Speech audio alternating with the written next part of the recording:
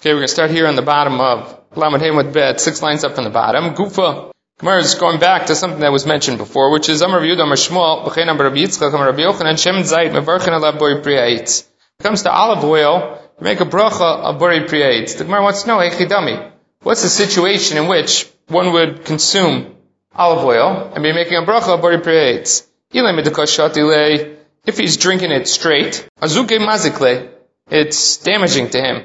Nobody drinks olive oil straight down. Not only is it not drink, but it's actually detrimental to him, and therefore you wouldn't make a bracha on it. Titania, and here when we're dealing with truma, when it comes to eating truma, if one eats truma, then they owe the kohen keren v'chomesh. A keren plus an extra fifth on top of that, and that's because they got benefit from truma. On the other hand, if one damages truma, it's mazik truma, then you owe the money to the kohen. You're mazik, you owe the keren to the kohen. So if you want to know how the Mishnah views what's happening, you have to look at the payment that you have to make. If the payment is keren, just simply the value of the item, that means that we think you damaged the truma, and now you have to replace it. On the other hand, if we are asking you to pay keren v'chomesh, keren plus the additional fifth, then we know that you got hana, that you got benefit from it. So that's what the Gemara brings over here. The Tanya, Tosefta shotesh shemen shel truma, someone who drinks truma, mishalem et keren, ve'inu mishalem et chomesh. He just pays the value, not the additional chomesh. That means that the Tosefta clearly views drinking of truma not as something where you're getting hana, benefit from it, but that you're just damaging the olive oil. You're ruining the kohen's olive oil. On the other hand, the sach shemen shel truma, someone who anoints themselves with this olive oil, mishalem et keren, mishalem et chomesh. There, you're getting benefit from the truma, and you would have to pay both the keren plus the additional penalty of the chomesh. Obviously, that doesn't help us, because if you're sach, if you anoint yourself with oil, you're not going to be making a bracha. So the problem is, where are you making this bracha? Ella, teka'achilei ayidei pat. He's using it as an accompaniment to some bread. He spreads olive oil on his bread. Here's a principle that we'll get to in Mishnah. Zaklal, kol shuikar v'imot tefela. If you have two items that you're eating, one of them is the primary object, the other one is secondary. You only make a bracha on the primary object. You don't worry about the secondary, the accompanying object. So, for instance here, the bread is clearly the primary object. The olive oil is second, is a condiment. It's only added on afterwards. And therefore you're going to make hamotzi on the bread, and you're not going to worry about the olive oil. So that cannot be where we're making a bori pri ha'etz on the olive oil. He drinks it through a mixture called a nigron. Damar Rabba Shmuel, a nigron. What is this a nigron? Mayad salka is water that comes from boiled beets. The boiled beets, the water from the boiled beets is then mixed together with olive oil. That is called an anigron. Rashi says, Mayad silka is mayim sheshalku behen tradin.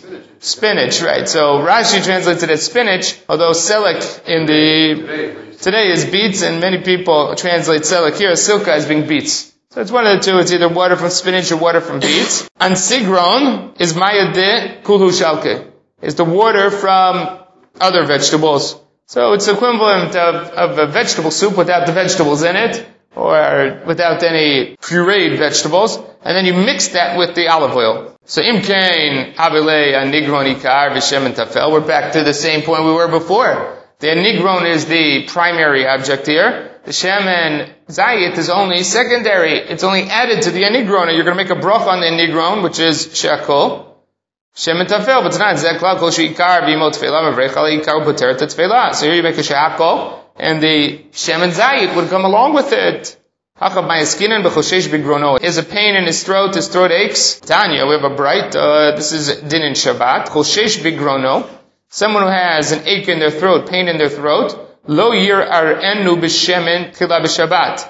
This is a problem in Shabbat, that one is not allowed to perform refuah. Anything that is medicinal, one may not do on Shabbat, unless, of course, you have either sakana, or there are other dispensations, even when there is eno b'sakana, but there's some reason that we allow you to do it. The basic premise is something called Gzerat Shchikat Simamanim, which is that we were afraid that if we allow you to take medicine on Shabbat, perform anything that has to do with health on Shabbat, you're going to come to Shchikat Simamanim, which is to make the actual medicine. In their day, right, making the medicine involved putting in the pestle and a mortar, which would be a melacha on Shabbat. It's the same way it's made today, except it's all done in a factory. We don't see it anymore. But the gzeira is still in place, and therefore we opt out of taking medicine on Shabbat wherever we can. If it doesn't involve any problems and there's no sakana, we generally dissuade someone from taking medicine on Shabbat because of this gzeira. So here, if you do something that's obviously medicinal on Shabbat, we're going to say, please don't do that. So here, if he puts the oil, Rashi calls it lo yar'enu, means basically to gargle with the oil, and then we know for sure the only reason you're putting the oil in there is for your throat ache, and then it's being used medicinally, and we're not going to allow that on Shabbat. So that's a choshesh v'gno lo yar'enu b'shem and tchila b'Shabbat. Tosafot says yar'enu is anybody who drinks it for medicinal purposes. He doesn't have to gargle, he doesn't have to stop it in his throat, even if he drinks it just straight down. But if the whole purpose is medicinal, then no go. Aval, what you can do is notein shemen arbei letoch anigron uboleya. You can mix this olive oil in with the anigron, but what you do is you stack it with shemen zayit. You can put anigron, but then you put in 3 times the normal amount of shemen zayit into it and drink it. Because that looks like you're just drinking normally. You're eating something on Shabbat. And in that case, if you're doing something that is a normal behavior, and it has medicinal benefit, that you're allowed to do on Shabbat. So here he's drinking on Nigron. It happens to be that the Nigron is stacked with this Shemen Zayit. That you're allowed to do on Shabbat. And what you're going to make the bracha on? Now we switched what is the Ikar. Before the Nigron was the Ikar because you wanted to drink on Nigron. But now you really want the Shemen Zayit. The only reason you have the Nigron is to protect you from a violation of Shabbat. So here the Ikar is Shemen Zayit. And you're going to make a Borei Priyates on this Shemen Zayit. Where it says Pshita. You made it so simple now. Why do I need someone to tell me that olive oil gets a Borei Priyates now? Of course, you came to the point where you're basically drinking olive oil in a way that is beneficial. So I would think since he's only drinking it for medicinal purposes, lo livrech alei, should not make a bracha on it, wow, period. You don't make bracha on medicine. You take medicine, there's no reason to make a bracha. It's an important principle that if you get benefit from it, you gotta make a bracha. And that's true of medicines today. Medicines today that are tasty, for instance, the kids where they have candies, flavors, anything like that, they need to make a bracha on it because there's not only the medicinal side of it, but there's some sort of hana'ah that you're getting. And by bracha rishonah, even a te'imah, even the smallest taste requires a bracha rishonah. So over here, if you take the medicine and there's something beneficial from it, has a flavor, it's sugar, it's something that you enjoy in some way or brings you some sort of hana, you need to make a bracha on the medicine. Otherwise, you do not. If you take a bitter medicine or the liquid is not tasty at all, you don't make a bracha. You simply take the medicine, not make a bracha on it. And now we're referring to the bracha enjoyment of the taste buds or good? Mouth and the throat, basically, where you feel the taste and the swallowing of it. It's not that feeling the satisfaction of feeling full or something to that effect. But bracha rishona has to do with simply the flavor, the taste. So even a tima, you have to make a bracha for. So even the smallest, there is no shiur for a bracha rishona. There's no minimum shiur for a bracha rishona, and therefore even the smallest amount will require a bracha rishona. Kimcha dechite. Now this is flour that was made from wheat. The problem is that if it's clearly flour that's made from wheat, then there's no question what the bracha would be. It'd be shakol, because nobody eats that, and it's nothing like the original kernel that you made. So this kimcha dechite, Tosafot suggests that it's kluya, that it's like a roasted kernel, like they do for the omer. When they made the omer, they used to roast the kernels, dry them out, and then they would only afterwards would they mill them. Over here, even if you don't mill them, maybe they're so dried out, you can crush them in your hand, and then they have a floury makeup to them. So that's the kimcha dechite here, that which would be eaten. The bracha is adama. Rav Nachman Amar she'akol niyad. Rav Nachman says the bracha is she'akol. Amalei Rova the Rav Nachman. Lo tiflu galei Rav Yehuda. You shouldn't argue on Rav Yehuda. The Rav Yochanan and Shmuel come kavatei. Because you have Rav Yochanan and Shmuel who support the position of Rav Yehuda. Tam Rav Yehuda Amar Shmuel b'chein Amar Yitzchak Amar Rav Yochanan, the memra that we just saw before. Shemen zayit mevarchen alav boi priyates. Comes to olive oil and make a boi priyates. Alma. So what are we going to conclude this? Even though it changed, it was a zayit, it was an olive, now it changed into olive oil. But milte kai, it still remains with its bracha borei priyates. So hachanami, or in our case as well, even though originally it was a wheat kernel, Now it's changed into flour, but miltei kai, it's going to remain with its bracha. Everybody agrees if you were to chew on wheat kernels, which is something they did in their day, it's called koses, or kasisat chitim. If you chewed on the wheat kernels, you make a bari pri adama. So if you make a adama there, and now that it's flour, it's the same as changing the olive into olive oil. And you should continue to make a bracha hadama. Midami. Hey, how can you draw a parallel between these two? It's a big difference. When it comes to olives and olive oil, you've come to the end of the process. The process is moving from olives to olive oil, and you're at the end of the process. Flour is only a station along the way in the process. Nobody takes wheat kernels to make it into flour and then to stop there. The flour is a station to get to the next stage, which is to make it into dough or into bread. So if that's the case, you haven't reached the end goal. If there is another change or upgrade, you don't make a bari pri adama on it, rather a shakol, and Rashi explains why, because the gora, both sides are better. The kernels themselves, when they are plain wheat kernels, they have a higher grade or have a higher status than the flour. The bread that's afterwards also has a higher status than the flour. So the flour is really the worst scenario or the worst makeup of this whole process. So if you're in that stage, you're going to make a shahakol on it and not a bari pri adama. You cannot parallel this to the case of olive oil. So when it says, Amar Rab Zera, Amar Rab Matna, Amar Shmuel, Akra chayo, v'kimcha desare, v'varchinen alayu, shakol niya bidvaro. So we have a memra from Shmuel, which is that kra chaya is a raw gourd. Kimcha desare, the same thing here. We have flour that's made from barley. Mivarchin alayu shakol niya bidvaro. We make a shahakol on it. Now for our case, we're looking for wheat flour. So there are two possibilities of what you can learn from this memra. Either you can say, just like the flour of barley gets a shakol, so too the flour of wheat should get a shakol. Or you can say, wait a minute, the memra only mentioned barley flour and gourds. That means it's not including wheat flour. So my lav, dechite bari pri adama. So it must be that the memra is only saying barley flour, not wheat flour. That would be to the exclusion of wheat flour, and wheat flour you would make a bari pri adama on it. It says, lo, dechite nami shakol niya bidvaro. Wheat flour also gets a shakol. If that's the case, leshmein and dechite, it should be included in the memra of Shmuel. Because seorim, barley, is animal feed. Wheat is human feed. If that's the case, it would be more likely that Shmuel should talk about wheat than he should talk about barley. When it says, if you tell us about chite, kol sheken desare, then we would know in the same din by seorim. So when it says, yashmin dechite, avamina hani mili dechite, I would have thought if you put wheat in the memra, that's the din by chita, by wheat, avo desare, by barley, lo livrecha leik lao. Shouldn't make a bracha on it whatsoever. Kamash v'lon, that you do make a bracha on it. Where it says, Umi gara mi melech v'zamit, is barley flour any worse than salt? And zamit is mei melach, salt water, brine. Those two items, when you eat them, d'tnan, ala melach ala zamit omer shakol niya bidvaro. And we know on these two items, you do make a shakol. So if you're going to make shakol on those items, these things like salt and salt water, then certainly you would make a bracha on barley flour. It says itztrich.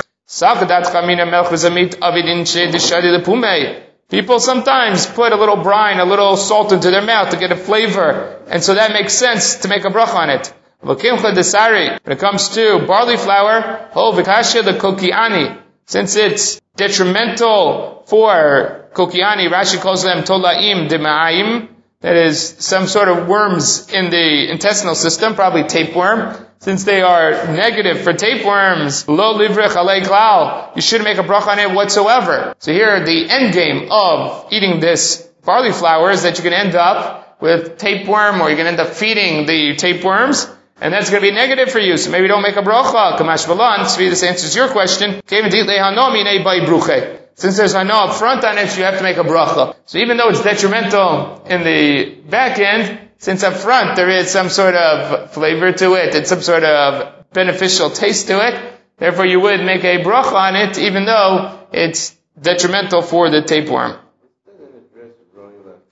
If it's not roy l'achila, you wouldn't make a bracha on it, because then it's b'tela dato, it's kol adam. Korah is heart of palm. Rav Yehuda Omer, bori pri adama. In heart of palm, you make a bori pri adama. Shmuel Amar, shakol niyeh bidvaro. Rav Yehuda Amar, bori pri adama, perehu. It's a fruit of the palm tree. Shmuel Amar, shakol niyeh bidvaro, ho b'sofo lakshot. Heart of palm is where the new leaves come up every year. You can see on a palm tree, each year there's a new level of leaves that come up. As the new level is produced, if you take out the heart of the palm before the leaf hardens, that is where you get the heart of palm. If you leave it there, it'll harden, like you see on the palm trees. It hardens into a wooden substance. So the question is, what bracha do you make? If you take it out when it's ra'ui l'achila, when you're going to eat it, then it's like a fruit of the tree. But if you left it on the tree, it would harden into something wood-like or wood-like substance. So that's what they're arguing about. Yehuda says, well, when you take it off, it's a fruit, so then you make a bori pri adama. Whereas Reb Shmuel says that it's eventually going to turn into a piece of wood, so you make a shakol. The reason you make a bori pri adama is because it's not a fruit that is produced off of the tree. You make a bori pri ha'etz when it's a fruit that extends from the tree. Here, anything that's a part of the tree itself, whether it's a leaf, a branch, or something internal to the tree, you're going to make a bori pri hadama, because that is a produce of the ground, not a produce of the tree itself. Amalei Shmuel to Rav Yehuda Shinina. Shmuel says to Rav Yehuda, now Rav Yehuda is the Talmud of Shmuel. Shinina is translated different ways in Shas. Either Shinina means big teeth. So that was the way they defined them in their day. Remember, they didn't have surnames.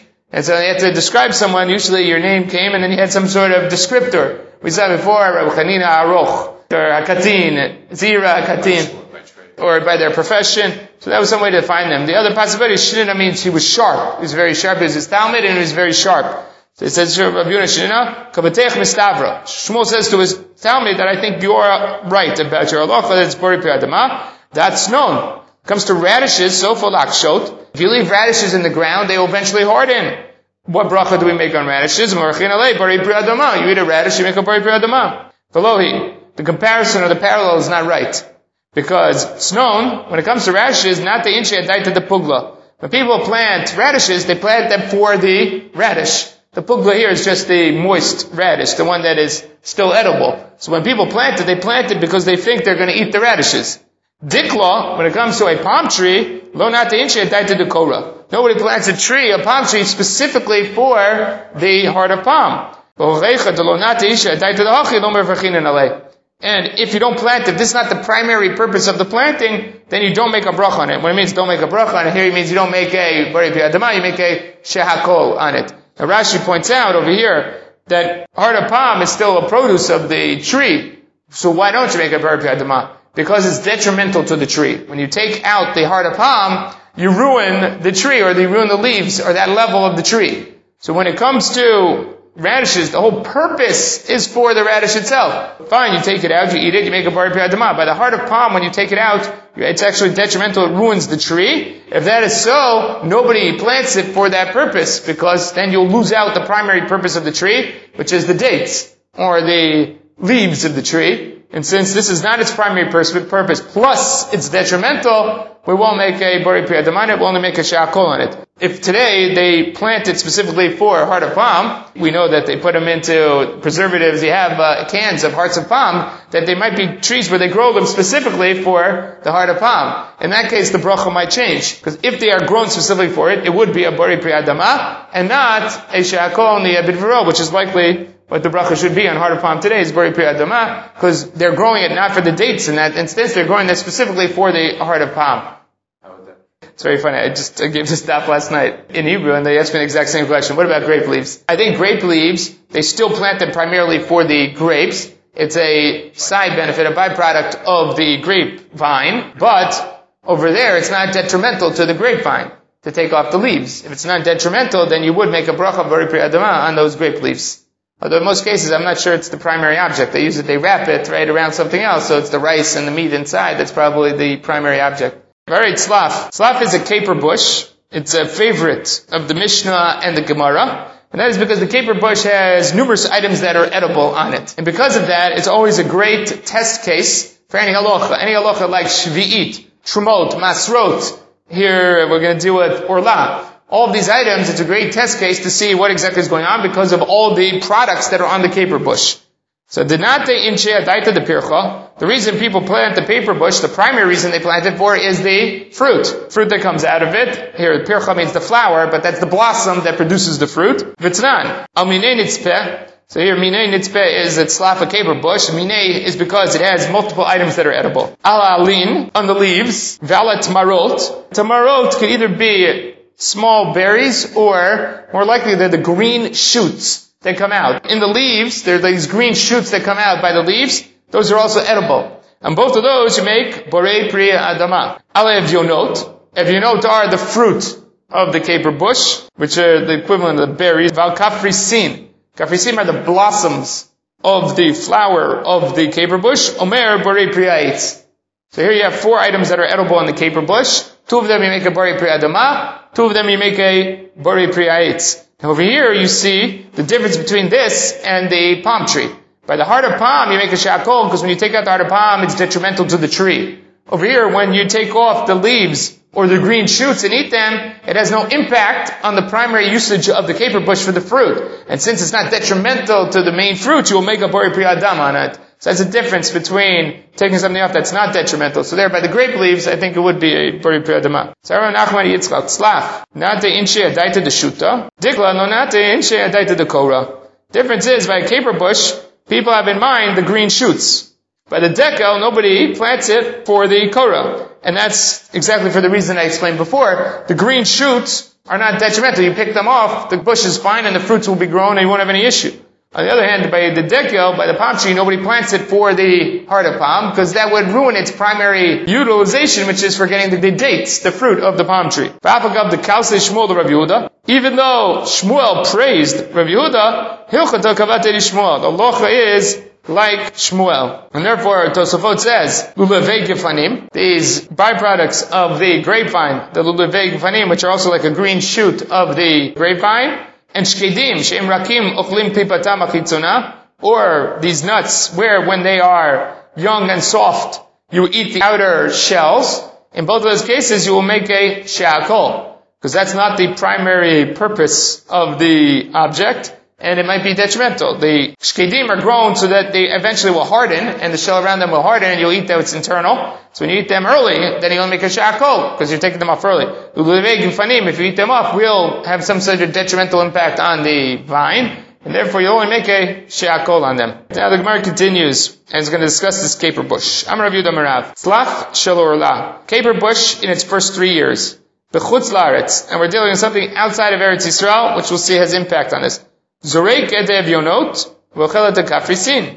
You can toss the berries or the fruit, and eat the kafrisin. Lememra. You would conclude from this, the evionot, pere. B'kafrisin, la pere. The fruits, the berries, are classified as a fruit, and therefore it's governed by the rules of Orla. Orla say that fruits in the first 3 years may not be eaten. On the other hand, the kafrisin, the blossom, flower on there, you can eat it, because it's not classified as a fruit. Well, that's problematic for the memra that we just had before. We just said before, what bracha do you make on the evionot and kafrisin? Borei priha eitz. That means that they're both considered to be fruit. Veraminu, aminin itzpeh ala alim. Velat marot, omer borei priha adama. Evionot vel kafrisin, berries in the buds, omer borei priha eitz. The Gemara says, damar ki Rabbi Akiva. This case in Orla is like Rabbi Akiva. Detnan, we have a machloket. Rabbi Lezer omer tzlaf, mitaser, tmarot, ve'evionot v'kafrisin. Belezer says these 3 items from the caper bush have maaser taken off of them, which again are the green shoots, the berries, the fruits, and the kafrisim, the buds, the flowers. So you see that he thinks they are ochel, they are pri. Akiva omer emit taser le'evionot bilvad. Here it says the only thing you take maaser off is the fruits themselves. Mipnei shu pri. That's the only pri that Rabbi Akiva thinks on the caper bush. The name halachic Rabbi Akiva. So why then on the Orla case? Why don't you just say halacha is like Rabbi Akiva instead of saying you throw out the evionot to eat the kafrisin? It would be easier just to say halacha is like Rabbi Akiva. I would think that the halacha is like Rabbi Akiva even in Eretz Yisrael. The mashmalon that that's not the case. The halacha is different between Eretz Yisrael and Chutz La'aretz. Why? Kol meikil ba'aretz halacha kamotu b'chutz la'aretz. Anybody who is meikil with regards to mitzvot tluyot ba'aretz in Eretz Yisrael, the halacha is like them in Chutz La'aretz, and that's because any din of mitzvah tluyot ba'aretz that applies in Chutz La'aretz is only a din d'Rabbanan. So since it's only a din d'Rabbanan, we only take the most meikil opinion in Eretz Yisrael, and we apply it to Chutz La'aretz. So here you have a machloket, Rabbi Akiva and Rabbi Eliezer. In Eretz Yisrael, we're going to paskin like Rabbi Eliezer. That's a suffix d'oraita. That's a Torah law inside of Eretz Yisrael. Suffix d'oraita, we're going to go to Chumrah and paskin like Rabbi Eliezer. In Chutz La'aretz, we're talking about a derabanan. Suffix derabanan, we're going to go like Kula, we're going to go like Rabbi Akiva in Chutz La'aretz. So here we're talking about Orla in Chutz La'aretz. Orla in Chutz La'aretz, a din derabanan. Since I have a din derabanan in Chutz La'aretz, I'm going to say that the evyonot are considered to be fruit. The kaprisin are not going to be considered like fruit. Al ba'aretz, lo, that won't be true. V'neima halacha Rabbi Akiva b'chutz la'aretz. You could still make it explicit. Just say the halacha is like Rabbi Akiva in chutz la'aretz. So Mazar says, no, because then I would have a problem. T'chol meika ba'aretz halacha k'motu b'chutz la'aretz. Iyamar ochi avamina, I would have thought, hani mila gabi maser ilan. That's talking about the maser ilan, the ba'aretz gufa midrabanan. Because that even in Eretz Yisrael is a din d'Rabbanan. Rashi quotes over here, the point being that the only thing that is chayav in Shumot and Masrot midoraita from the Torah is dagan, tirosh, v'itar. Dagan being grains, tirosh is grapes and grape juice, wine, and yitar is olives or olive oil. Those are the only items that are chayav midoraita in Shumot and Masrot. Otherwise, everything else is midrabanan. Now, for sure, everybody agrees that when it comes to Yirakot, vegetables inside of Eretz Yisrael, they are only midrabanan. The Trumot, Masrot, and vegetables are dirabanan. Fruits, other fruits on the tree, is a machloket rishonim as to whether they're midoraita, midrabanan. Over here, you see the Gemara almost explicitly saying that they are dirabanan, and Rashi interpreting the same. So here you have Maser Ilan, which would be only in Eretz Yisrael, is dirabanan. So therefore, we're Mekel and Chutz La'aretz. About Gabi Orla, when we're talking about Orla, to Eretz Yisrael is Midoraita, is Torah law, and Chutz La'aretz Nami Nigzor. Maybe even the Derabanan and Chutz La'aretz will be Chamur, and we'll say that it's also problematic. Kamash Balon. That's why we taught you the din through Orla, which is toss out the Evyonot, eat the Kafrisim. Even though we're dealing with a din deoraita of Orla, nevertheless, the Chutz La'aretz we're Mekel, and we allow you to eat the Kafrisim, but not the Evyonot, because that's the position of Rabbi Akiva. Ravina Ashkechei the Marbar Ravashi. He found Marbar Ravashi obviously is in Chutz La'aretz. Marbar Ravashi lived in Bavel. Because Zarik Evyonot to Kachal Kafrisin. He was doing exactly like what we saw in the Memra before. He was eating the Kafrisin and throwing away the Evyonot. Amlei Ma'adatcha. What do you think? Ki Rabbi Akiva? The reason you're doing this is because you hold like Rabbi Akiva was Mekel in Chutz La'aretz. So V'la'avid Mar K'beit Shammai to Mekilei Tvei. If you're ready to go the Kula, go all the way. Go full throttle. Beit Shammai is even more Mekel than Rabbi Akiva. It's none. We have a Mishnah Tzlaf. When it comes to the caper bush, Beit Shammai umim kilayim bekerim. That is, kilayim bekerim. We just did this din before. At the end of last parak we said there are halacha kishlosha zkenim. Halacha is like the three elders. One of those elders was Rabbi Yoshia, and he said, when is it considered to be kilei hakerem? What do you have to plant in the ground to be kilei hakerem? Chartzan, chita v'saraba, mapelet echad. You have to put in the ground the grape seed plus chita and seorah in one shot. It's only kilei hakerem if it's a zera, if it's considered to be zra'im or dagan beforehand. It's not kilei hakerem if it's a fruit. Other fruit trees are not considered to be kilei bekerem. So if Beit Shammai says here that they're kilayim bekerem, it means that they don't view them as fruit. It means they view them as vegetables or dagan. But it's a bush. The caper bush is a siyach. He's going to say that there are no fruits over here. There's no kilayim bekerem here. We're talking about fruits. Both of them agree that there is a din of orla here.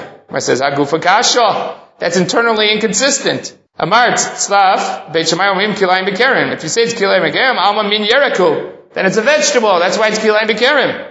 Vadar tani elu velu modim shechayav b'orla. If it's orla, alma min ilanu. Then it is a tree. Halokasha, that's not a problem. Beit Shammai is sfuke misap geluhu. They have a safek. V'av de hocha l'chumra, v'acha l'chumra. And they go to chumra in both cases. In the case of kilai bekerem, they assume it's a vegetable. In the case of orla, they assume that it is a fruit. But nevertheless, they do have a safek. They don't know. They don't know whether it's a fruit or a vegetable. So mikom makom, the Beit Shammai have a loose safek orla. It's only a safek orla. In the end, bottom line is that it's only a safek orla. So in Eretz Yisrael, safek orla, you're going to go to chumra. It's a din right? That we're going to be choshesh that it is a fruit. V'tznan, and we have a Mishnah in Orla, Safek Orla Eretz Yisrael. If you have a doubt about Orla in Eretz Yisrael, Asur, because there you're dealing with a din d'oraita. Bisuria, Syria are the lands that were conquered by David HaMelech near Aram Tova, Aram Narayim, those areas that are up in the northeast near Syria. They were conquered but did not attain full Kedushat Aretz because they were either Kibush Yochid or they were done prior to the Kibush of Yerushalayim and the rest of Eretz Yisrael. For whatever reason, they have a substandard Kedusha. They are not on the level of Kedusha of Eretz Yisrael. So over there, Mutar. Syria, they're Mutar. Ubechutz La'aretz. Not only are they Mutar when you have a Safek, but here, Yored Velokeach. You can go down to a field where someone has planted in it both young and older trees. So there's a high likelihood that if he picks fruit from there, he has orla in it. As long as you don't see him picking it directly from the orla tree, if he presents you with fruits and you want to buy those fruits, don't ask him which trees they came from, you just buy them. Don't ask any questions, don't ask, don't tell, and you're fine. So over there you see that we go L'kula, very highly L'kula. So it says, Rabbi Akiva, b'mkom Rabbi Eliezer, Avidan Kavetei. Talk about a machlok between Rabbi Akiva and Rabbi Eliezer, you have two Tanaim, and both of them stand afterwards. Even if we pass an halacha like one of them, the other opinion is still valid. Beit Shammai b'makom Beit Hillel ain't a mishnah. Machlokah Beit Hillel and Beit Shammai, when we pass them like Beit Hillel, it's as if Beit Shammai doesn't exist at all. Since Beit Shammai doesn't exist at all, there's nothing to go back to. There's nothing to be make you like. It's because there is no opinion anymore. We assume there's no opinion. Eliezer and Rabbi Akiva, even though we pass them like Rabbi Eliezer, nevertheless Rabbi Akiva's opinion is still there, and therefore we can be make like it in Chutz Aretz. So that means that the furthest point you can be makil to is Rabbi Akiva. It's interesting. You have similar issue today with passiflora, passion fruit. That's right.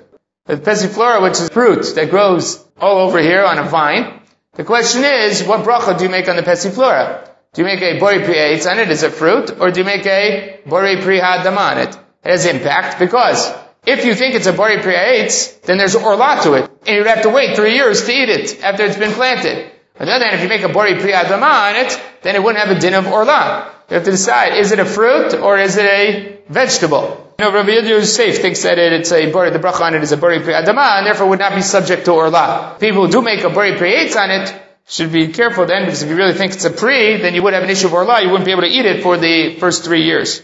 Right now the Gemara goes back to the original statement and says, but typically, forget about this orla thing. We said now, evyonot, you toss out because they're fruits. Kafrisin you can eat because they're not classified as fruit in Chutz La'aretz. When it says, forget about it being classified as a fruit, typically, they're not shomer lepri, because it is a protector of the fruit. And we're going to see in 1 second that when it comes to orla, you're not only chayav in orla when it comes to the fruit itself, you're chayav in orla but anything that is tangential to the fruit. V'rachmana Amar, the pasuk says, V'araltem arlato et piryo. So the word et, hatafel piryo, et is a reboy, to come to include things that are secondary, incidental to the fruit. Umraynihu, what is that? Shomer lepri, anything that is a protector of the fruit. So the kafrisin, this blossom here, sits around the fruit, around the evyonot, and it's considered to be a shomer to the evyonot. So even if you want to suggest that the kafrisin are not a fruit, they should still be chayav in orla, not because they are fruit, but because they are a protector of the evyonot, of the fruit itself. Samarava, we're going to have Rava now who's going to have a formulation of how to distinguish between this kafrisin on the caper bush and other shomrim of a pri. It's going to take him 3 attempts to do it. This is the first of 3 attempps. And each time the Gemara is going to have a question until we get to the final formulation of Rava. So here's the first formulation. Amar Rava, Eicha Amrinan, Denase Shomer Lepri. When do we say that it becomes a Shomer Lepri? Eicha De'ite ben betalush ben bechubar. That's only when this shell or protector stays on, both while it's on the tree and after it's picked. But hacha, by the case of the caper bush, while it's on the caper bush, it's still on it. Bitalush leite, once you pick the evyonot, once you pick the fruit of the caper bush, it's no longer on it. So that's why it's not classified as orla, because it separates away or falls away once you pick the fruit. When we're talking about shomer pri, that's mentioned in the gabe orla, we're talking about a shomer pri that stays even after it's picked. Eitve Abaye, is that really true? Pitma shal rimon, the top of the rimon of the pomegranate, mitzarefet. That is a part of it. Here we're talking about v'hilchot tumah. V'hilchot tumah, it's considered to be a part of the rimon, part of the pomegranate. Hanetz, the nates is the blossom, flower of the pomegranate. Shlo ein mitzaref, it's not included. Mi de ka'amar hanetz shlo ein mitzaref. The fact that the nates, this blossom, does not come together with the pomegranate to be considered problematic in terms of tumah. Alma, delav ochelhu. It's not classified as something that is edible or a food. It's not gabi orla. On the other hand, we have a Mishnah by orla, klipe rimon, vaneit shelo. The shell and this nates, this blossom of the pomegranate, klipe agozim, the shells of the nuts, ve'agarinim, and the pits, chayavin be'orla.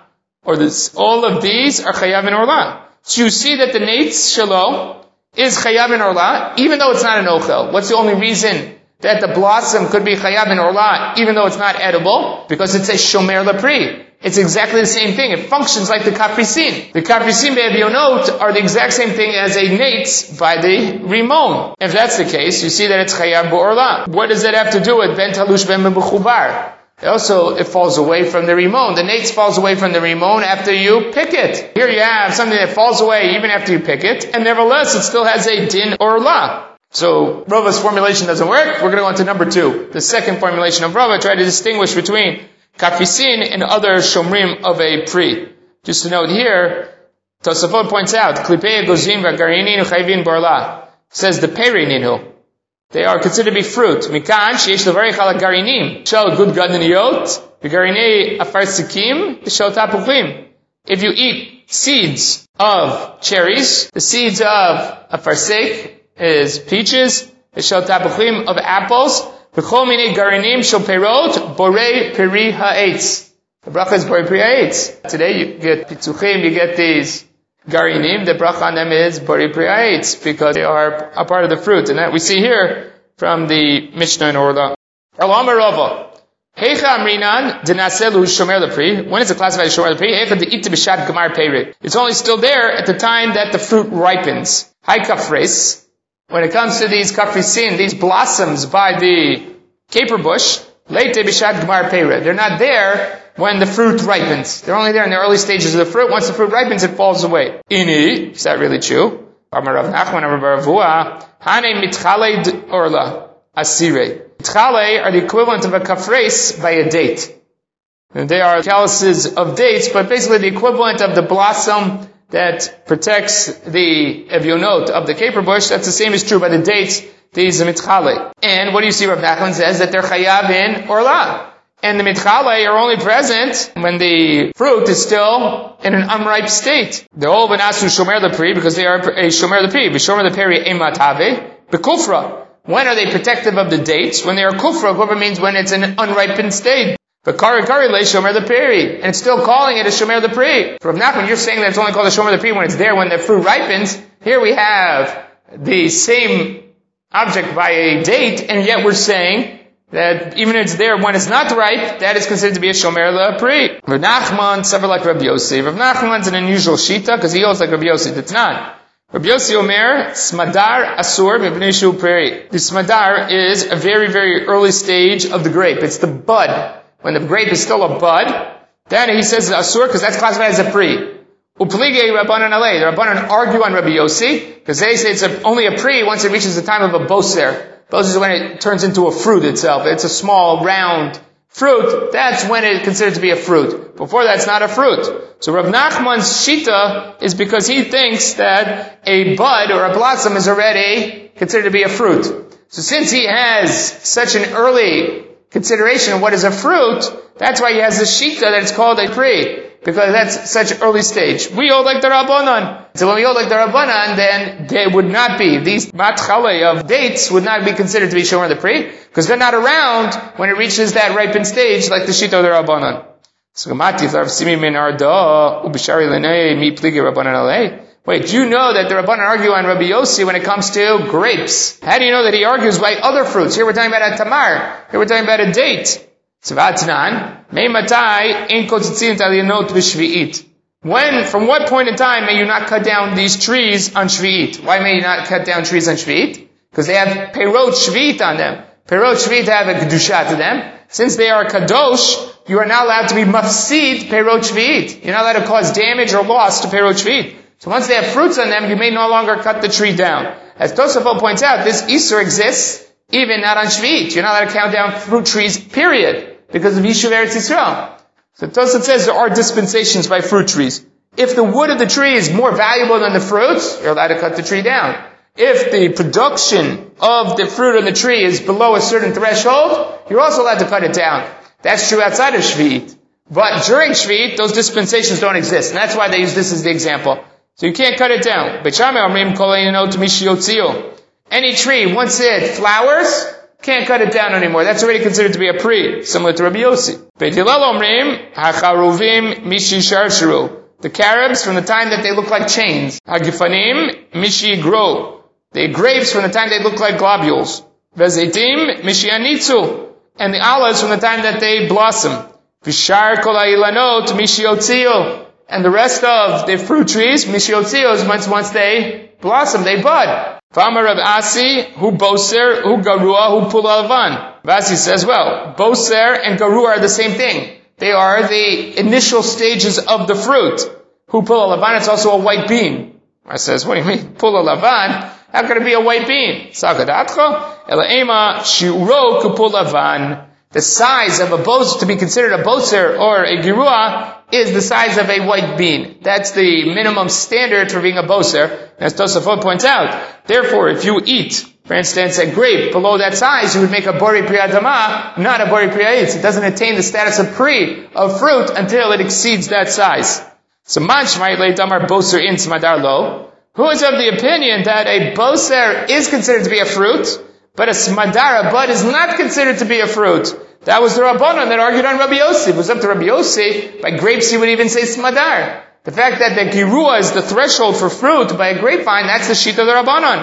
Viktani. In the sheet of the Rabbanon we say shar kol inot mishiotziu. The other fruit trees, when are they considered to be a pri? Once they bud.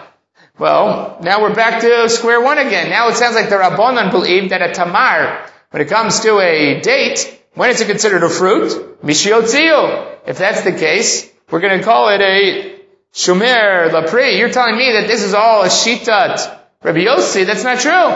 Even the Rabbanon agree to this. And Rav Nachman's shitat chachamim as well. So you can't say to me that Rav Nachman's is outlier case, because he holds like Rabbi Yossi that even buds are considered to be fruit. I have the Rabbanon holding exactly that way as well. And yet, it's called a shomer lapri, even though it's not there when they are nitbashel, when they become a ripe fruit. So Rava, your distinction does not hold.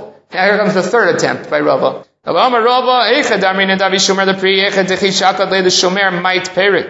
When is it considered to be a shomer lapri? Is when you remove it, the fruit dies. That's really a shomer lapri. It's a shomer because the fruit doesn't exist without it. Over here by the caper bush, if you take away the kafrisin, it does not affect the evionot. The fruits can exist without it. And we have a test case here. They went to the lab. They took off the blossom of the pomegranate, and it dried out. Didn't succeed. On the other hand, they took off the flower of the evionot of the caper bush, and it had no problem surviving.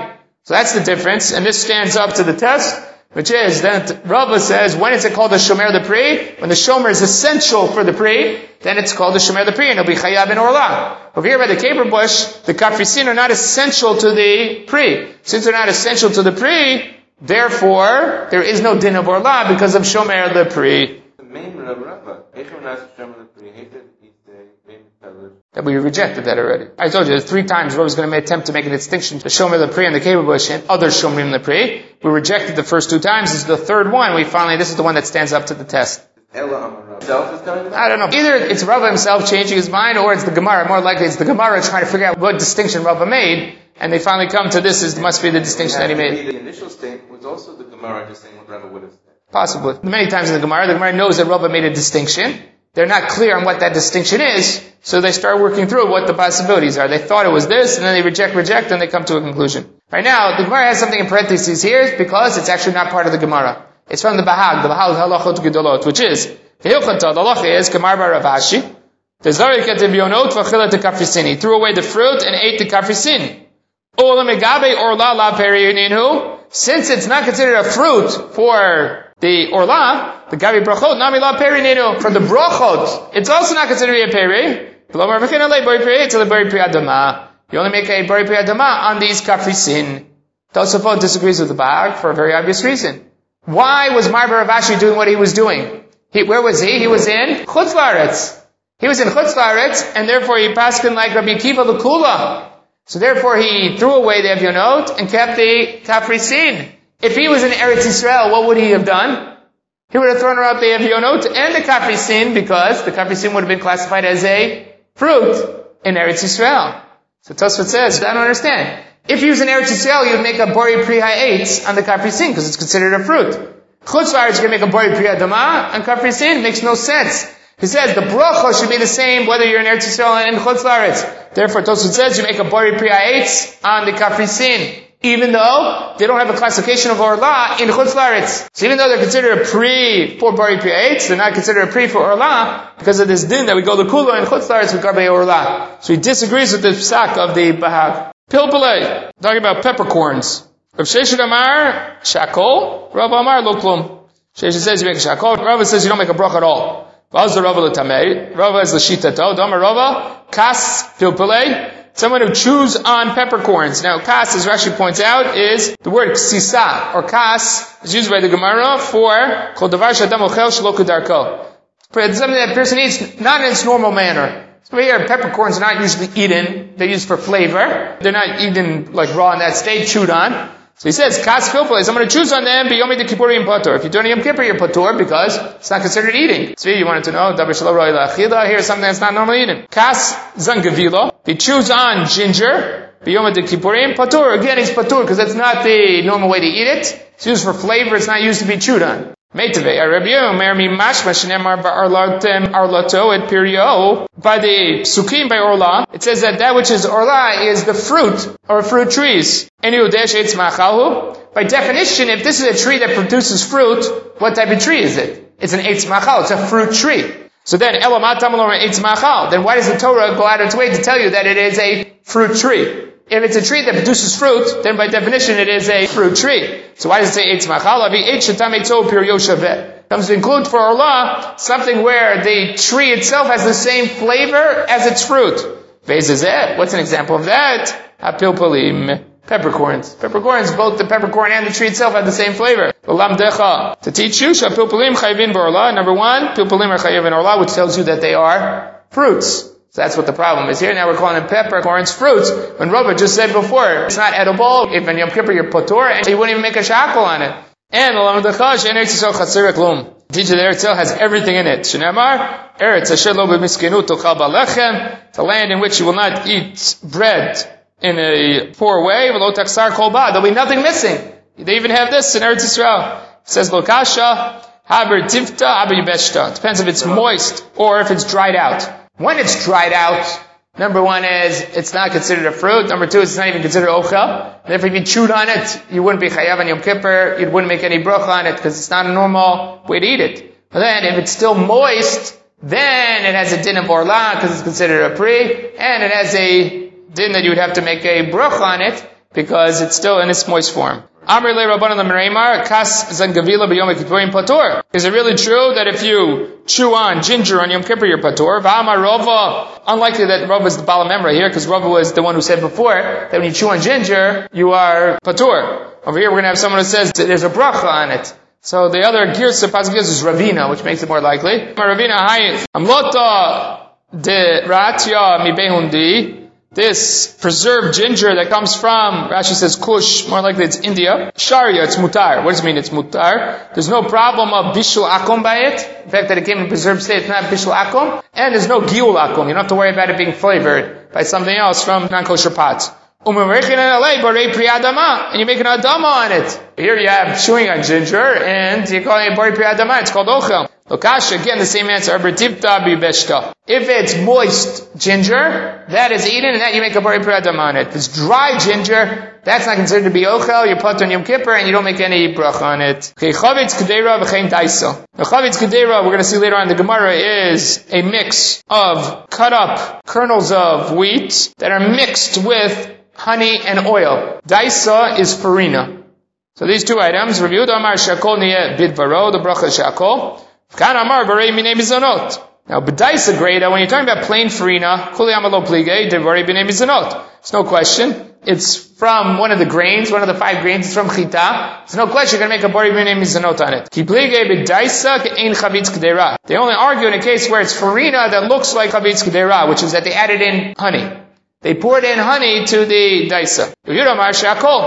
Yehuda says the din is you make a bracha shakol, however, duv sheikar. The honey is the ikar. We know today, examples of that when you have their kids, when it comes to soup nuts, ikar is the soup nuts and the soup is the tafel. It's a hechitimsa to get to the soup nuts. So you'll see a bowl that's stacked, a mile high with soup nuts and there's a little soup at the bottom. So as he's saying, the main item here, even though the davash is only the flavor, but the people eat this for the davash, they don't eat it for the farina. Rav Kana Amar Borei Minei Mizonot. Savar Smida Ikar. He says that the wheat, the grain, is the Ikar here. Amar Rav Yosef Kavati Rav Kana Mistabro. The halacha is like Rav Kana here. The Rav Shmuel Damrei Tarvayu. Because Rav and Shmuel say something that proves his point or supports his position, which is Kol Sheish Bo Mechameshet Aminim Mevarkan Alav Borei Minei Mizonot.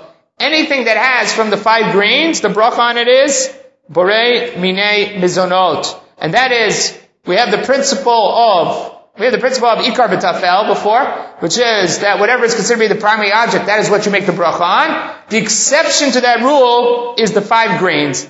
In the 5 grains, even if they are the tafel, you still make the bracha Borei Minei Mizonot over here. So that's true in this case. Even if you say that the dufsha is ikar, since it has from the 5 grains in it, you still make a Borei Minei Mizonot on it. There are 2 exceptions to that rule, where the 5 grains are not considered to be ikar. One is where it's used as a thickening agent, not as a part of the food object. And the other one is, as Tosfos points out here, where it's used as devek, where it's used as a binding agent. And so that comes up, first of all, with gravy. They use flour in gravy to thicken the gravy. So over there, you would not make a Borei Minei Mizonot because it's used as a thickening agent, and it's not used for the flavor of the food itself. The other place it comes up is with licorice. Many years ago, people said you have to make a mizonot on licorice because it has flour in it.